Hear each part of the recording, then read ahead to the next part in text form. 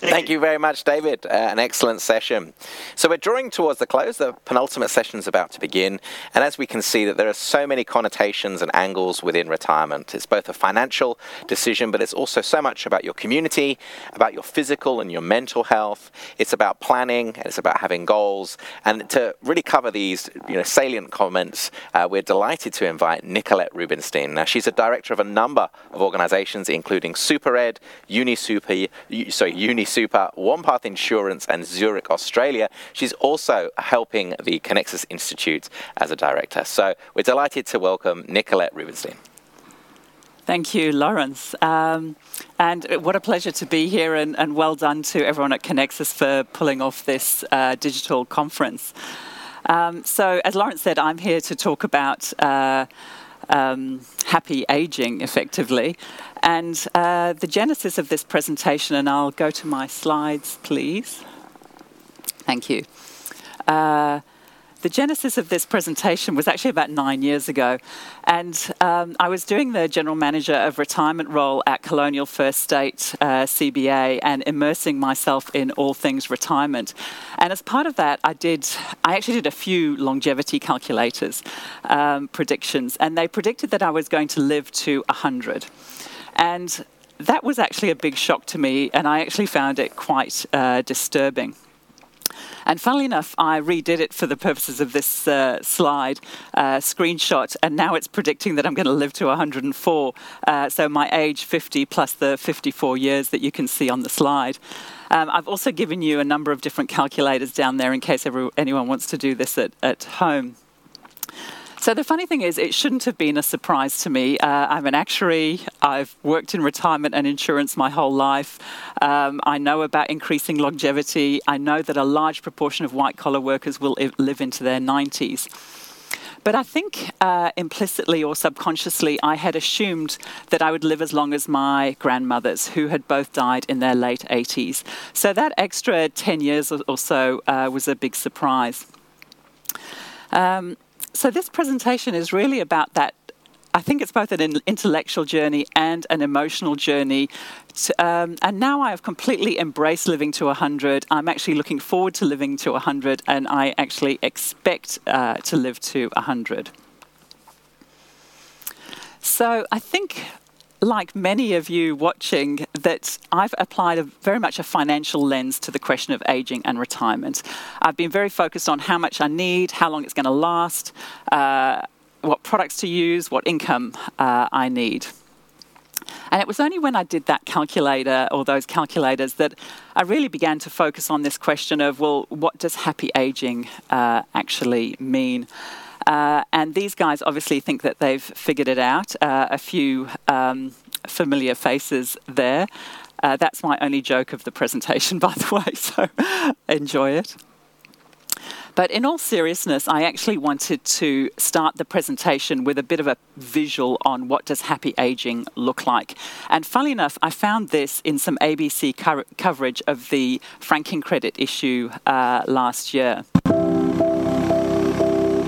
Cruising is also on the agenda of self-funded retirees Jim Pembroke and his partner, Therese Otego. Therese and I have a little less than $1.2 million in our self-managed super fund. We have the boat here, pretty modest 1986 timber boat. We have a imported Japanese van, camper van that we use, and that's it. They're our assets. We don't own any property at all. We don't have a house. We've chosen to use our super to fund this lifestyle. Jim and Therese are in a similar financial position to Steve and Linda Taylor, but their opinion is vastly different. They support Labor's changes, despite their $8,000 per year in cash refunds, helping fund their life at sea. When I thought about it, I realised that it was something that I did not earn. It was something that they were giving me just for owning shares. I didn't earn it, I didn't deserve it, it wasn't necessary. The progressive voters say the money can be... So I want you to put aside the politics of that and focus on the fact that Jim is physically well and active. He is financially secure. He has a partner and they seem happy together. They're doing things together. They are living their dream. They've got the yacht and the camper van. And probably more importantly, he's got this concern for the greater good. And I'm going to come back to that concept of generativity later. So along the way, I guess I've realised there was a few sort of myths or misconceptions in my own mind.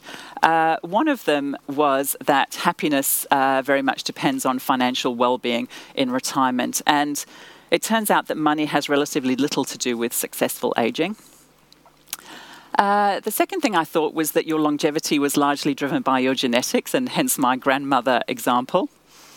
And I also thought that diet and exercise were really critical to living to 100.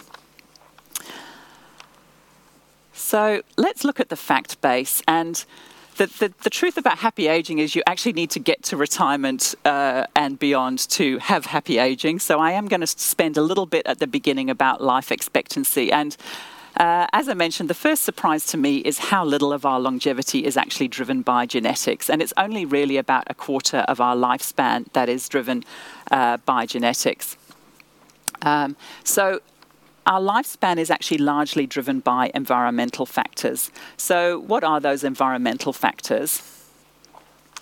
The first one is income, and I thought that this was the best way of displaying that, GDP per capita for different countries versus life expectancy. And you can see the strong relationship between the two, but you can also see that the curve flattens out considerably, suggesting that increasing levels of income don't lead to everlasting increasing levels of longevity, that there's something else going on. And I will come later to the fact that more recent data suggests that it's actually education levels, not income, that are better predictors of longevity. So some of the other environmental factors are things like diet, exercise, smoking, alcohol. And this is quite a recent study that's been released. And I really like this study because, firstly, it focuses on quality life expectancy. So quality I'm using as a proxy for happy, but it's life expectancy free of cardiovascular disease, cancer, and diabetes. And the second thing about this study is it combines all those factors into one measure. And the way to do this, there's 5 low-risk factors. And I know that we're all here to think about our members and our financial planning clients, but you can do this test on yourself. The first thing is, and give yourselves a point for each one you can answer yes to. Have you never smoked? Have you got a BMI between 18 and 25? Unfortunately, I didn't manage to tick that one. Do you do physical activity for at least 30 minutes a day? Is your alcohol consumption 1 standard drink for a woman and 2 standard drinks a day for a man? And the last one is your diet quality in the top 40% of the population? And if you can tick 4 or 5 of those, then for a woman, your life expectancy is about 11 years longer, and for a man, it's about 8 years longer. And, you know, when I looked at those numbers, I thought, oh, yeah, that's pretty good. I'd like that. But it's probably not as long as I actually thought it would be. And this study actually reminded me of my brother. My brother applied for life insurance about 4 years ago, and it was him and my sister applied at the same time as part of a family business for Keyman Life Insurance. And my sister's a couple of years younger than my brother, but my brother's life insurance premium came out at about 4 times that of my sister. And it turns out that my brother was diabetic at the time. He was age 46. 125 kilograms and a smoker. So he didn't tick any of those low-risk factors. And the insurance assessor said to him, you will be lucky to see your children graduate high school. And it was interesting because that insurance assessor had a bigger impact on my brother than any other medical professional ever has. And we've had a family GP for decades. From then on, my brother sort of changed his ways. So those are some of the harder factors. But clearly there's a lot more going on if I'm going to live to 100. There's more in this sort of recipe. There's a part of it that's missing. So one of the facts that's now well established is this happiness smile. That we have the lowest parts of our happiness in our sort of 45 to 55. Now, pleasingly, instead of decaying as we get older from 50, our happiness increases. So that's kind of good news that we've got a bit of tailwinds there. And I like this study because it's a World Economic Forum one, and it overlays 7 different studies and shows a similar smile structure. And it's been shown to be consistent across different countries and cultures, and even across apes. Another thing that we know about retirement is what people are looking forward to and what they manage to achieve in retirement. And this was a good HSBC study that captured that. And if you look at the blue bars at the bottom, you can see that a lot of people manage to achieve time with family and friends, hobbies, gardening, home improvement, and also a bit of travel. What they don't manage to achieve is some of the more expensive items like extensive travel and buying a new item. And there's some things in this study that are sort of downright optimistic, I think, or ambitious. Writing a book, starting a business, learning a new language. But it was actually this book by Ellen Langer that really opened my eyes to how much about aging is going on in our heads. And Ellen Langer is a professor of psychology at Harvard. And what she talks about aging is it's a lot about our thinking, it's a lot about our expectations, and it's a lot about the language that we use. And as actuaries, we actually know a lot of this stuff because we do see spikes in mortality when people retire, when they hit a certain age, and when they lose a loved one. But she presents, some very compelling experiments to show how much is going on in our mind. And one of them was just a simple pot plant experiment of giving a whole lot of people in an old age home a pot plant and asking them to look after it, and then a control group who didn't get the pot plant. And the people with the pot plant have longer life expectancy on average and better health outcomes. But the study that she's most famous one is called the counterclockwise study, which she takes a group of elderly men and she recreates 1959 for a week for them.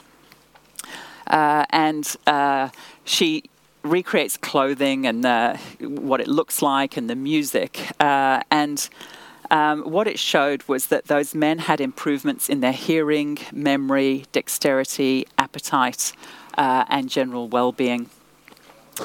What she also talks about in the book is the benefits of having a younger partner, having younger friends, and even the benefits of plastic surgery. Anything that makes you feel younger. Interestingly. But it's really this Harvard study that I think gives us kind of a lot of depth of insight into what else is going on. And this Harvard study, a longitudinal study, is quite famous now because the 4th director of the study, Robert Waldinger, has actually done a very famous TED Talk on happiness. But interestingly, the 3rd director of the study was a guy called George Vaillant, and he's the one who wrote this book on aging well and really delved into the subject of aging. So the study itself has now spanned almost 80 years, and they followed 3 cohorts of people, a group of Harvard graduates, a group of more socially disadvantaged men from the poorer parts of Boston, and also a group of intellectually gifted women. Clearly it's not a representative sample, so we have to be, a bit careful, but it is such a rich study. They have tracked them and interviewed them throughout their lives. They have interviewed their parents. They have interviewed their children. They have tracked their medicals. And when they got to retirement, they asked them questions like, what was your most responsible job? What have you learned from your children? List up to 5 people that you're close to that you weren't close to before. What are your political preferences? What did you do in the first 6 weeks of retirement? And, at times the interviewers made quite poignant and even cutting comments, and I'll just read you one. The person was described as self-conscious, gloomy, pessimistic, avoids social contacts, colourless, unattractive in a dish rag kind of way. And they also categorised the participants. So for their early childhood, they categorised them according to whether they had a bleak childhood or whether they had a cherished childhood. In retirement, they categorised them according to whether they were happy, well, or sad, sick. They also categorised how well self-adjusted they were. And when they first started this study, they really thought that the secret to adult development was actually in your physical constitution, in your intellectual ability, and in your personality traits. And I'm going to show you an excerpt from Robert's presentation now, because it really shows you what they actually found. What are the lessons that come from the tens of thousands of pages of information that we've generated on these lives? Well, the lessons aren't about wealth or fame or working harder and harder. The clearest message that we get from this 75-year study is this: good relationships keep us happier and healthier, period. We've learned 3 big lessons about relationships. The first is that social connections are really good for us and that loneliness kills. It turns out that people who are more socially connected to family, to friends, to community are happier, they're physically healthier, and they live longer than people who are less well connected. And the experience of Sorry, I'll just cut it off there, but some very strong messages around relationships and loneliness. So just digging a bit more into this study and the work that George Vaillant, the third director, did. So he defined healthy aging as being both contented and vigorous, as well as not being sad or sick or dead. And he had to come up with a framework to assess happy aging. So he's used a psychological model there. And clearly that's subjective. And I've given you the picture there of the centenarian lighting her cigarette on her candles. But I just wanted to dig. One of those 6 factors that he used in his psychological framework was generativity. And generativity is defined as care for the next generation. And if you think back to our, Jim on his yacht and how he cared for the broader community. But if you ask a group of 25-year-olds what their wishes are, 92% will talk about wishes for themselves. 92% of their wishes will be about themselves. When you ask a 65-year-old, approximately a third are about themselves, a third about their family, and a third about the broader community. And that's been described as a widening social radius. As we get older, we care more about the broader community, and it's a little bit like a stone in a pond that with concentric circles. And it turns out that generativity is a really good predictor, as you can see from this quote, of happy aging. But I'm getting a little bit ahead of myself, because I just wanted to summarize what the results of, and this is just that Harvard cohort. And you can see that about 27% were prematurely dead, quite sadly. There was, I can't even see that, 19% sad sick. Sorry, I can't see my own slides. Another 27% were in a bit of a grey zone, didn't fit into a category. But only 28% of those Harvard graduates were happy, well in retirement. And I found that a very worryingly low number. And what they looked at is what were the predictors of successful aging. And firstly, what are not the predictors of successful aging? Interestingly, ancestral longevity is not. It's a good predictor when you're 60, but not by the time you're 75, it's not a good predictor. Cholesterol wasn't a good predictor. Stress levels, thank goodness, weren't a good predictor. Parental characteristics. whether you had a cherished childhood or an unhappy childhood becomes less and less important as you get older. Childhood temperament, not a good predictor, and vital effect and general ease in social relationships. So I thought that was quite good for all the awkward actuaries out there. We still can have a happy retirement. So what was a good predictor? Not being a smoker, same as before. Having an adaptive coping style, so rolling with the punches. Absence of abuse of alcohol, and George's book talks a lot about the issues with alcoholism at age 50. This is where the relationships come in, but also healthy weight and exercise. And finally, as I mentioned, years of education as opposed to income levels were a good predictor.